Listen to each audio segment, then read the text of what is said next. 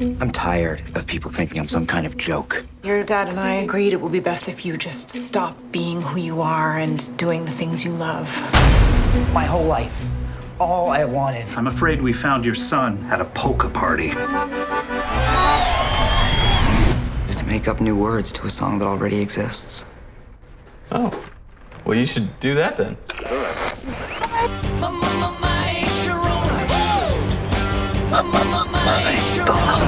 Who my little hungry one? Hungry one. Open up a package of my banana. Dude, I've got chills. Every once in a great while, I can spot a talent that I know is the future of music. But first, we gotta find you a stage name. Al Yankovic. It's long, it's hard to pronounce. So I'm just gonna throw this out there. Weird Al Yankovic. I love it.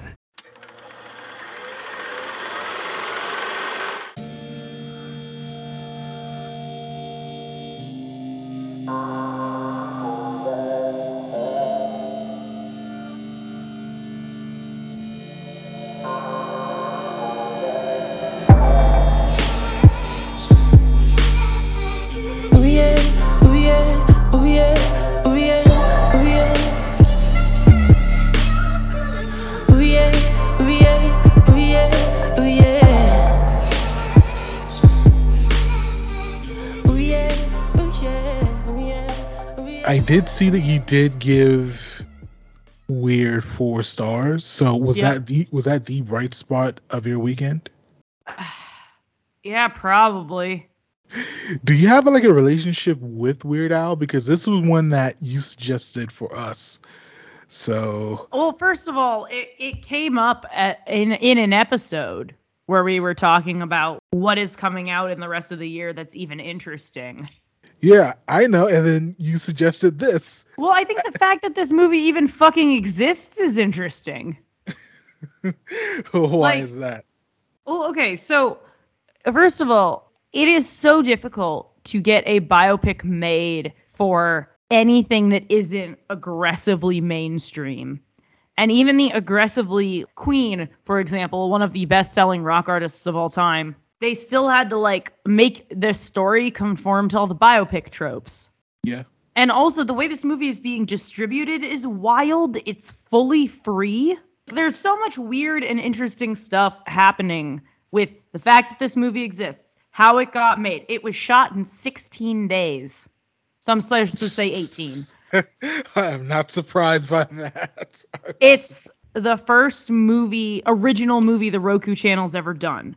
It has a huge amount of star power behind it, considering that it is about Weird Al Yankovic. Yes, I have a relationship with Weird Al. I've enjoyed his stuff a lot over the years. I've seen him live whenever I've been offered tickets for free. Oh, wow. Which has happened more than once. How was the Weird Al experience live?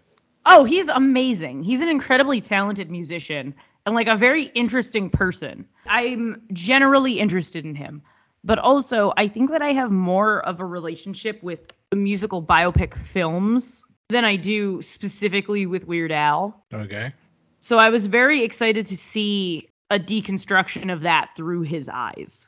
He definitely deconstructed it all right. Yeah, I mean, I was not expecting an actual biopic because he routinely talks about how boring his actual like life and rise was.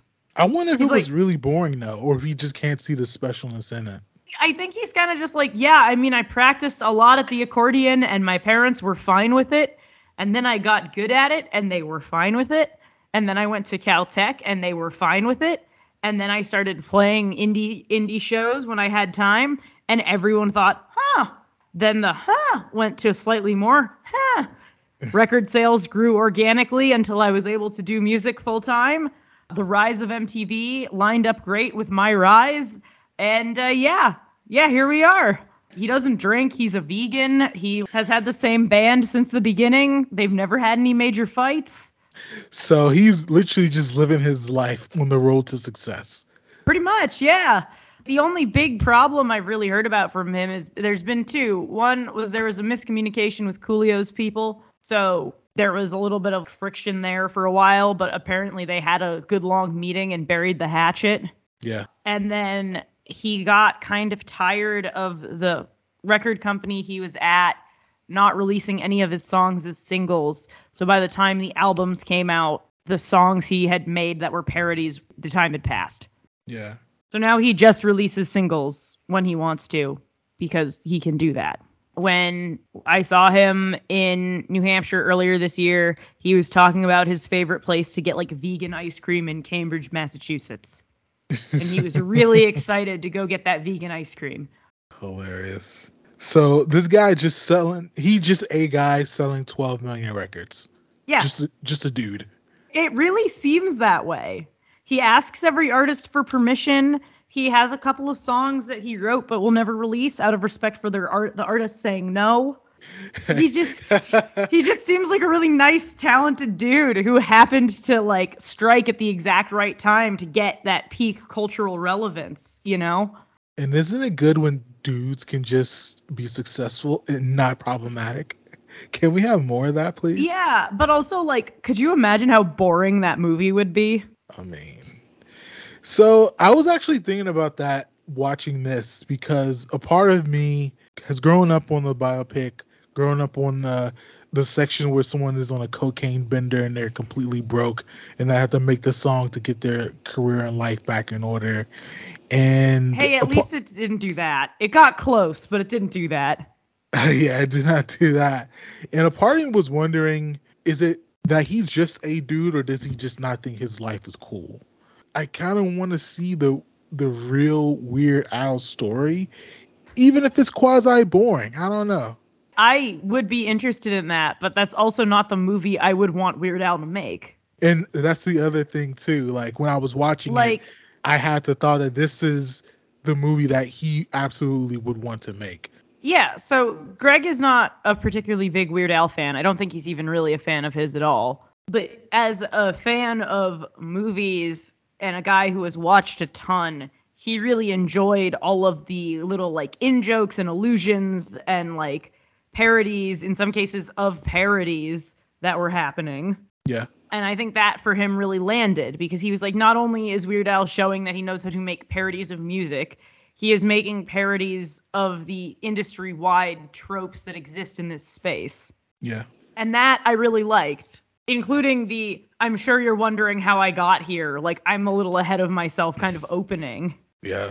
Was like very, very funny to me, but I know you didn't love it, and that's fine. I'm not here to try to change your mind. I'm just going to try to highlight some of the stuff that I thought really worked. Yeah, go for it. I thought the performances were all really good. Everyone in this movie is magnetic, and I mean everyone. I could not take my eyes off of Conan O'Brien as Andy Warhol. Yeah, I almost missed that for the first, like when I first glanced at him, but yeah, that shit was silly. Yeah, it was silly, but also like he was like, this is my chance to win an Emmy again. I'm taking it. Like it's so no one needed to try this hard. Everyone could have mailed it in. They wouldn't even have to phone it in. They could mail it in. And we all would be like, that was probably good. Roku would make enough money. No one would be upset. Yeah. But I really want to just give it up for Evan Rachel Wood. Daniel Radcliffe was doing amazing things the whole time. To steal every scene that he is in is an insane talent. And she is killing it. I don't understand why this movie was so anti-Madonna, but I'm here for it in a weird way. I had questions about that too. Like the very first question I had about this movie was, why is Madonna such a villain? Like she's like such a villain. My understanding is that she did sign off on it. Well, I would assume so. I would assume that she was a good sport about it. And she's probably gonna get the Yankovic bump from this again. Like I'm not even being an asshole about it. I bet people are gonna go back and revisit her catalog for the first time in a long time because of how much of a character she is in this movie. Yeah. I was really just taken with all the performances. I thought it was great. I love Daniel Radcliffe making weird movie choices because he knows if he lends his name to a project, it will probably get made. Yeah. I'm so here for that. Would it be surprising that this is the first beginning to end movie of his that I've seen. I'm kind of surprised you didn't go for some of his other weird artsy ones. Like the Nazi one? No. That was the first one I thought of. That's why I threw it out there. No, it kind of surprises me a little that you haven't seen like the Woman in Black or Guns Akimbo or whatever. I've seen the first Harry Potter. I never finished it though. Yeah, I mean those don't really strike me as your type of movie. Yeah, but because I am on the Lord of the Rings now, maybe you never know. I think we should probably, as a culture, just start phasing those movies out because J.K. Rowling's a bad person who doesn't deserve our money. But touche. As someone who also loves the books and enjoyed them very much growing up, and like they do mean a lot to me, even though I do not support the author at this time. If you want to pirate them, that would be a fun journey for you, and I'd be happy to kind of help support you in that. Hilarious. I have seen Trainwreck. He was in Trainwreck. I've seen Trainwreck, so. So when I was 13 years old, I saw him on Broadway in How to Succeed in Business Without Really Trying. Oh, wow. How was that? And he's fine in Harry Potter, but he really shines in other roles. Okay. Like, I think everyone of the Harry Potter generation fully just took him for granted as serviceable Harry Potter. Okay. But when I saw him on Broadway, like the magnetism, it's the first thing I noticed. All right. Okay. And he seems to have really, in this film especially, surrounded himself with another fully magnetic cast. And the pull of the movie, just from the cast alone, is really strong. I don't like Rainn Wilson particularly. I don't have any strong relationship with him. He was decent in The Office, I guess. I used to run an Office trivia company, but I've never seen an episode of The Office. Hilarious. But he has this weird sage quality and this zaniness, but also this just underlying desperation. Yeah. And I'm like, what the hell is going on over there? Like, where's my movie about whatever the fuck this is? Hilarious. But every character that wanders in, even for a minute, I'm like, what's your deal? And that's kind of a special thing, especially in a comedy, for you to kind of wonder about everyone's whole deal. I think, anyway. So I know you alluded to that I didn't have the most positive feelings about this movie. If you were to ask me, do I think this is a bad movie? I would say no. I think it's a very specific Funny or Die kind of comedy. And depending on your kind of mileage with that, you would either enjoy it. I saw that on Rotten Tomatoes. This has an 85%. And so to me, that actually makes sense, even though I gave it a significantly lower rating than what that would indicate, because you have to go out of your way to watch this. And the only people that would go out of the way to watch this would be people who are fans of Funny or Die or who are fans of... Except that's a little skewed because it has played at multiple film festivals now. And quite a lot of... Yeah, it fucking medaled at TIFF. I'm shocked. I'm shocked. Hold on. Hold on. Let me see. $8 million to film in 18 days. That's... Damn, that sounds so expensive, but... This is a low-budget indie film, though, with that budget. Yeah. And also, not trying to be that person... Why does Dr. Demento's third eye in the LSD scene look better than Doctor Strange's at the end of Multiverse of Madness? Well, I've never seen Doctor Strange. I'll take your word for it. But I feel like even though the shooting was rushed, probably the production afterwards was not. The shooting was rushed, sure. But look at the performances that were able to be turned in despite that. The entire The Doors sequence. Yeah, I gave it 2 stars, but I do recognize what it succeeded at. And when it did flip that Doors piece in the concert, I was like, okay, that was impressive. So yeah, so that part was very impressive. I would definitely say that. But it's also very interesting because you mentioned it's very specific Funny or Die. I have maybe liked 2 Funny or Die things. Ever? Yeah. I mean, have they done a lot of funny things lately? I don't think they have. And I have pretty high standards of comedy generally. And I think I just appreciated so very much that it was deconstructing so many of the things. I think I'm on record of saying I don't like in biopics. Are you? Have I not ever given my whole biopic spiel on here? I feel like I must have. You've done the music movie rubric? I totally fucked up. Oh, yeah. Title. No, the biopics don't count in that. Let's talk about it a little bit more. So what is your history or with biopics, and why do you think they suck so much? Okay, so as a young person who grew up loving music and wanting to get to know music and like the people who made it, biopics are kind of an intuitive fit for me, right? Okay. So probably around, 14 or 15, noticed that apparently every person who ever made good music had pretty much the same life story. Yeah. At least according to the movies. And that's always really bugged me. And I think it's really frustrating because, for example, with Bohemian Rhapsody, I know a lot about Queen and the life of Queen and the story of Queen. And so the fact that they figured out a way to cram that into pre-existing boxes, it doesn't land for me. I think Walk Hard, the Dewey Cox story, does a really nice job of deconstructing that. Yeah. They deconstruct it and then they're like, ta-da! Which is fair and very funny. But I appreciated that this deconstructed it and then also tried to add some stuff, which I think further reinforces a lot of the absurdity of everyone has the same life story. Everybody has a checkered history with drugs and alcohol. Everybody has the corrupting influence partner who is just using them for that bump. Everybody has their A Star is Born moment. I appreciate that they tried to draw some attention to the absurdity of that. Yeah. While also making a very funny connected series of vignettes, basically. Yeah. I think for the last 22 years, virtually all music biopics have been propaganda in some way. So, well, like, especially of, Walk the Line. Like, once that got all that Oscar attention, what do you do after that? You realize, oh, this is what the people love.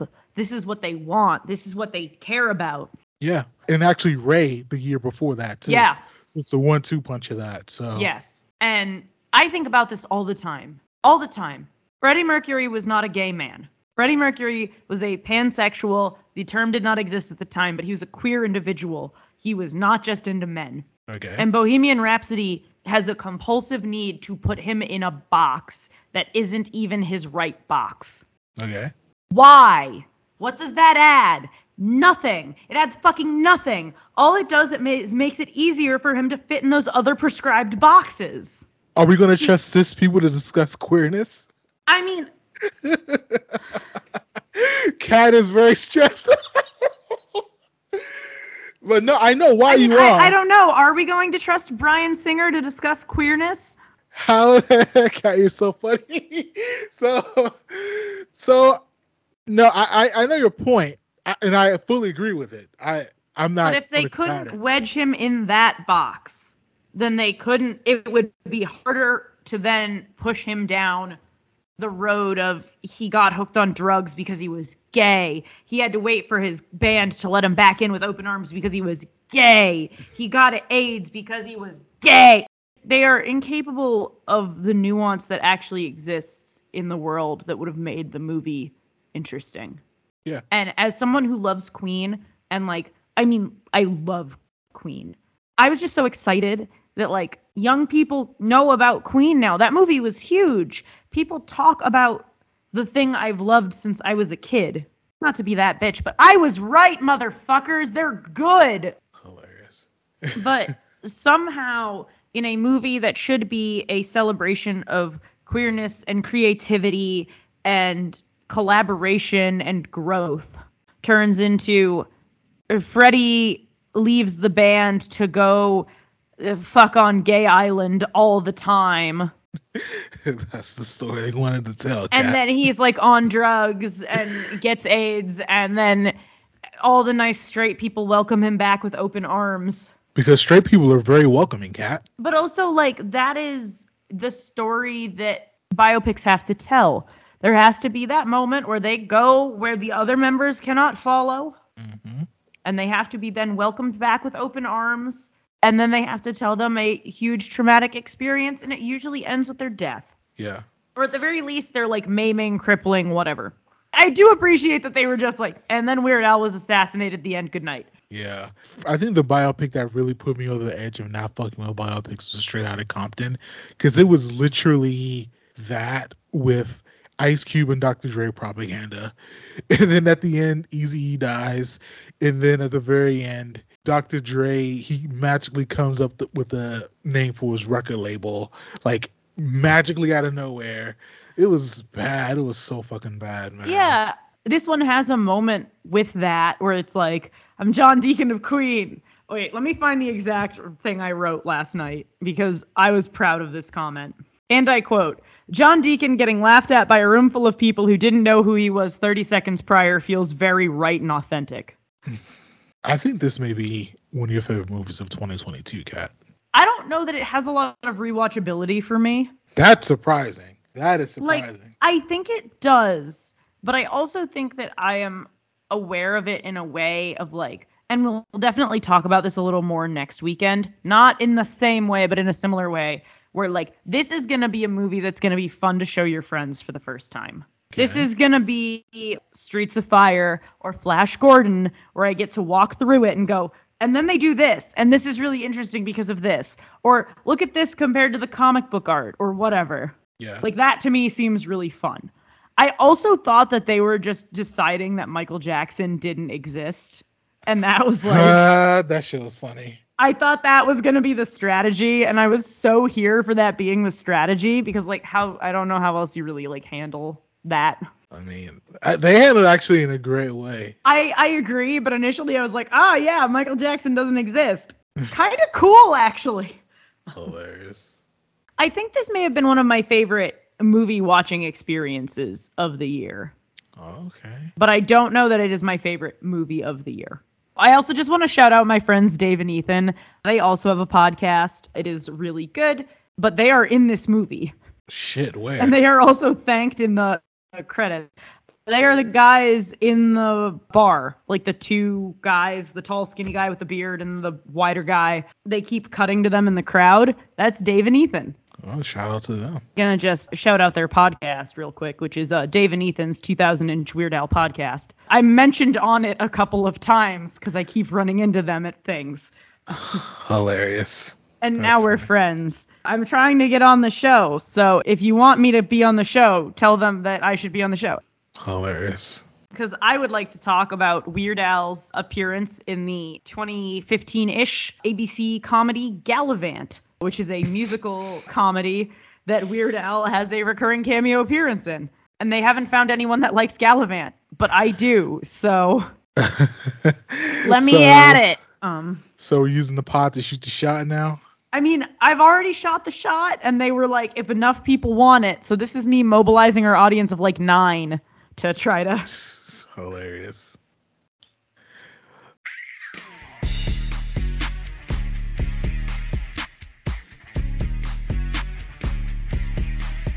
Hey, what's up, everybody? WWE Hall of Famer, The Godfather here. Special shout out to B-Hyphen and Handsome Bane for the WrestleCast Power Hour, and it's available everywhere podcasts are streams. So everybody check them out. You know The Godfather will, and it's time once again for everybody at the Hyphen Podcast Group to come aboard the Ho Train. Smell your latest sweaty marks. How do you feel? Who do we want to hear? Are we going to bring them on? Yes, we're going to bring them on. Well, let us hear from our minister, Minister Malcolm X. Let us bring him on with a round of applause.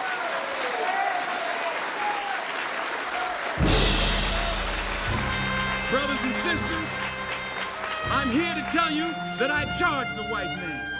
I charge the white man with being the greatest murderer on earth. I charge the white man with being the greatest kidnapper on earth. There is no place in this world that man can go and say he created peace and harmony. Everywhere he's gone, he's created havoc. Everywhere he's gone, he's created destruction. So I charge him. I charge him with being the greatest kidnapper on this earth. I charge him with being the greatest murderer on this earth. I charge him with being the greatest robber and enslaver on this earth. I charge the white man with being the greatest swine eater on this earth, the greatest drunkard on this earth. He can't deny the charges. You can't deny the charges. We're the living proof of those charges. You and I are the proof. You're not an American. You are the victim of America. You didn't have a choice coming over here. He didn't say, black man, black woman, come on over and help me build America. He said, nigga, get down in the bottom of that boat and I'm taking you over there to help me build America. Being born here does not make you an American. I'm not an American, you're not an American. You're one of the 22 million black people who are the victims of America. You and I, we've never seen any democracy. We ain't seen no democracy on the cotton fields of Georgia. Wasn't no democracy down there. We didn't see any democracy on the streets of Harlem, in the streets of Brooklyn, in the streets of Detroit, and Chicago. Ain't no democracy down there. No, we've never seen democracy. All we've seen is hypocrisy. We don't see any American dream. We've experienced only the American nightmare.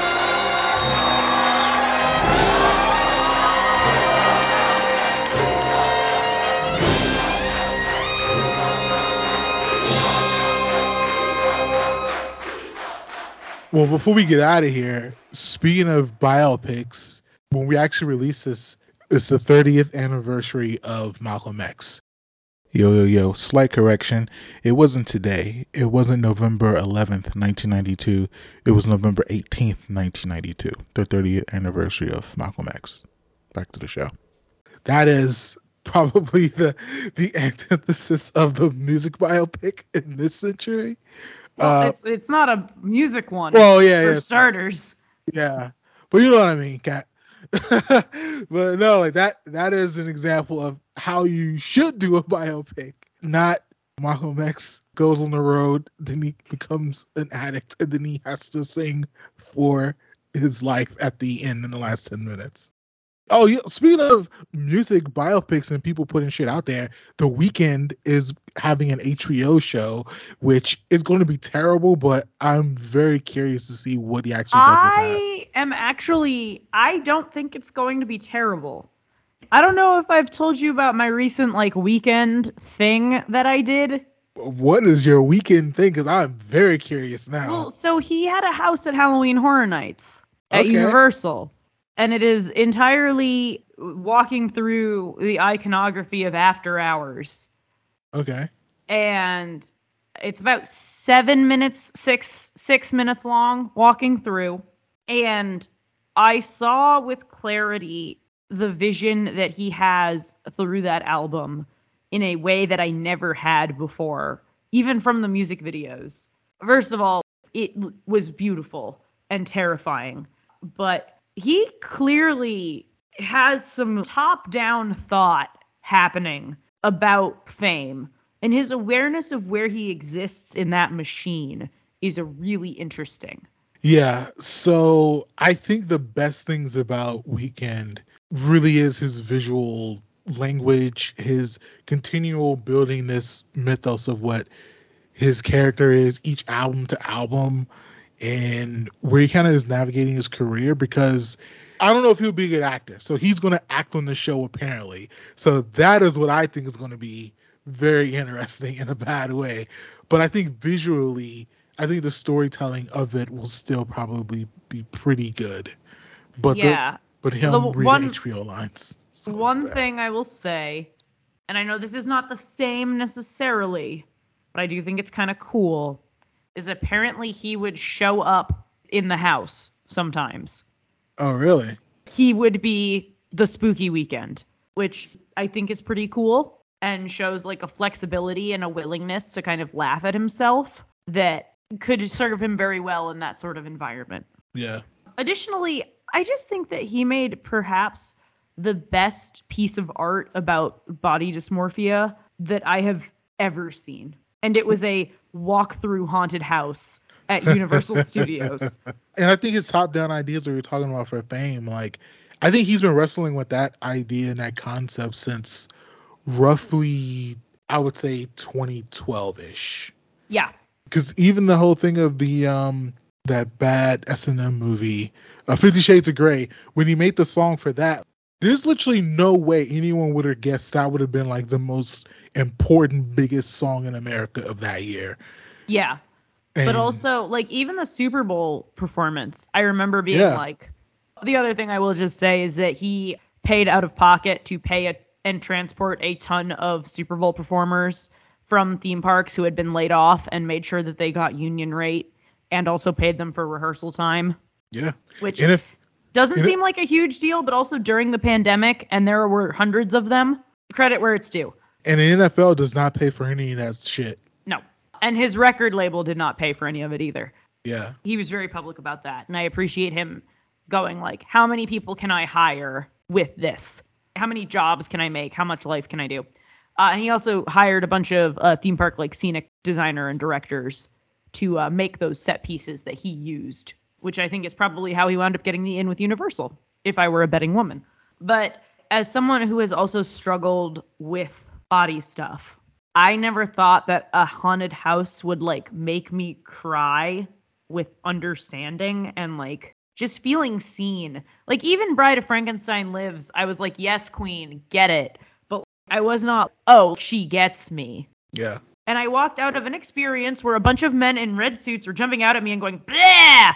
And I nearly got hit by a fake train. Jesus. And, you know, was being beset upon by slutty nurses. And yet somehow I left that feeling like the most seen and understood that I ever have with like a piece of art. Yeah. Which is kind of bananas.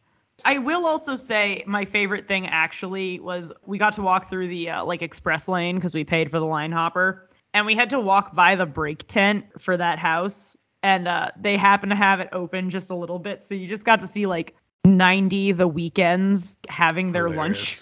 That's funny. And so shout out to the 90 The Weekends having their lunch. I hope it was good and fulfilling. Hilarious. I think Abel's career is super interesting. And it's so funny. I think I love the fact that we're kind of viewing it from both sides. I'm viewing it from a fan guy who loved his music since he was on Tumblr and no one knew if The Weeknd was a person or a band. But on your end, you're actually seeing like him reaching kind of his maximum fame, but actually channeling that into real art.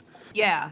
One of the things that I've always found very interesting about him is a lot of his music samples music I like. Yeah. Blinding Lights samples the fucking Rod Stewart song.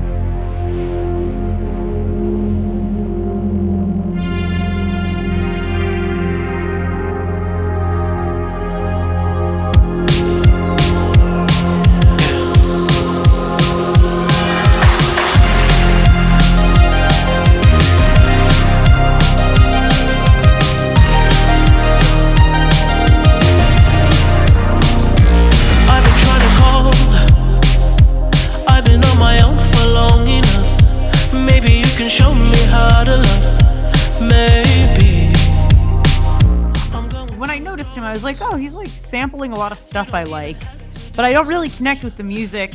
And then I saw the music videos and I was like, this is cool, but I don't really connect with it. And then in having to compact the storyline to the centralmost part in 6 minutes, where it's really a story about someone becoming so disconnected from their body that even though they've done everything that they were told to do, they don't feel better. They feel like they look like a frog man. They have become a monster. Yeah. And there's the maze with like the mirror maze with all of the hymns in it. But then it ends with him alone in a room with just like a slowly flickering strobe.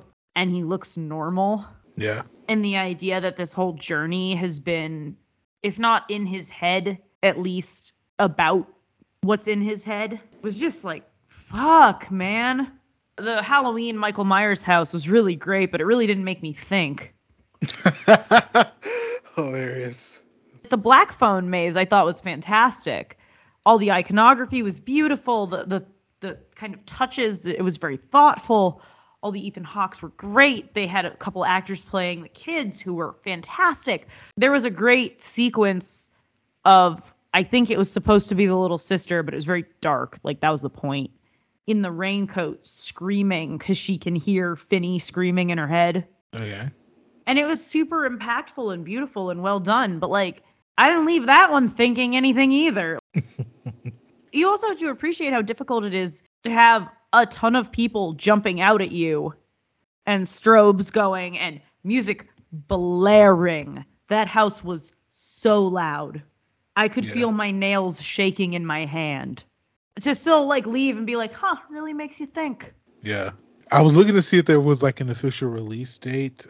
There is none. It got pushed back a couple of times. Anne Heche was actually supposed to be on the show. So I don't even know if they filmed her and that would even make the show now. So. Who is that? Anne Heche. I feel like I would recognize her face, but I can't pull it off the top of my head. She dated Ellen, and she recently died a couple of weeks ago. Okay, it is who I thought it was. Okay, cool. You know, that kind of sucks if someone asks you about someone and then the first thing is because who they dated, and then the second thing their demise. Anne Heche she was an okay actress. She did the remake of Psycho.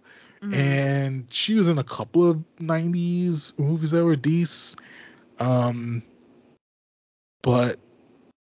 I got nothing.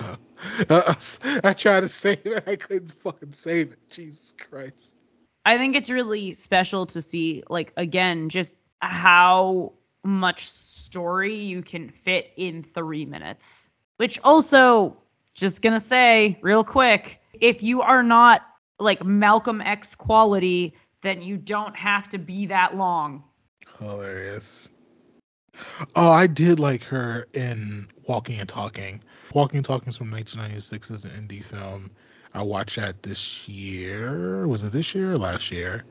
Last year. No, it was good. One of the first things you see in The Weekend House, and this effect is so cool, and I'm still trying to figure out exactly how they do it, is The Weeknd comes up behind a stripper and slits her throat.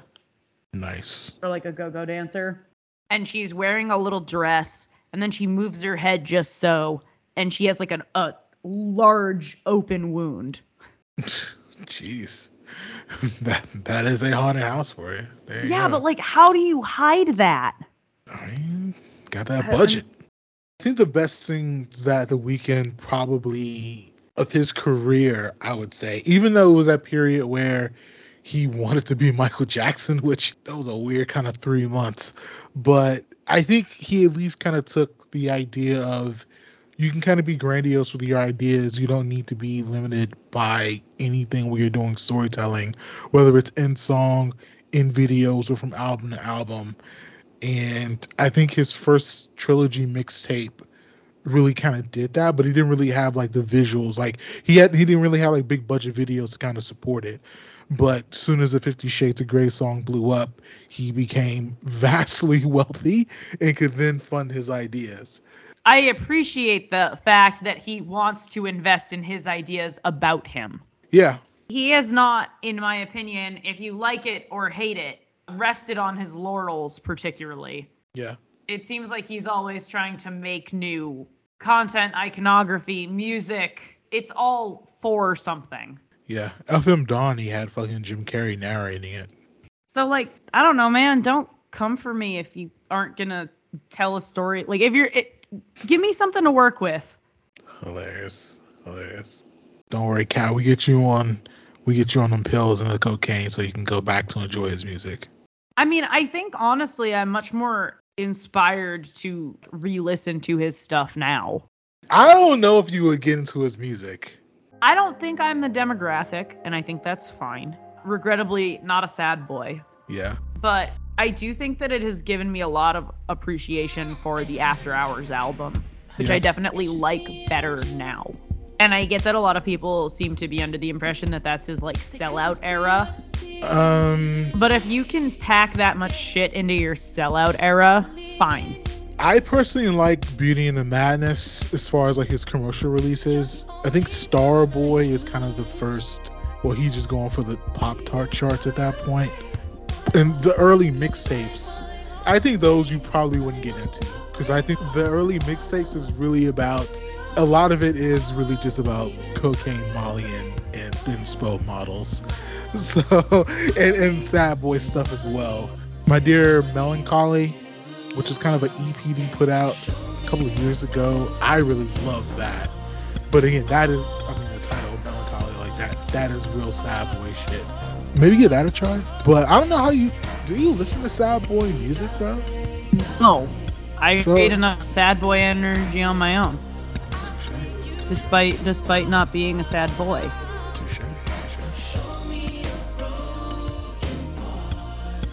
If you've enjoyed the episode, please subscribe, rate us 5 stars, leave a review and tell a friend to tell a friend.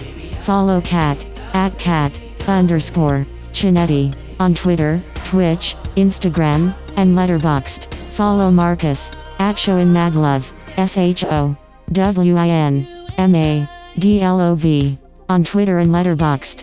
Follow the show on Twitter @CatandMark. This podcast is executive produced by Kellen Conley and Eric Greenlee. Thanks for listening. We should do this again sometime. This is a Hyphen Podcast production. Are you not entertained?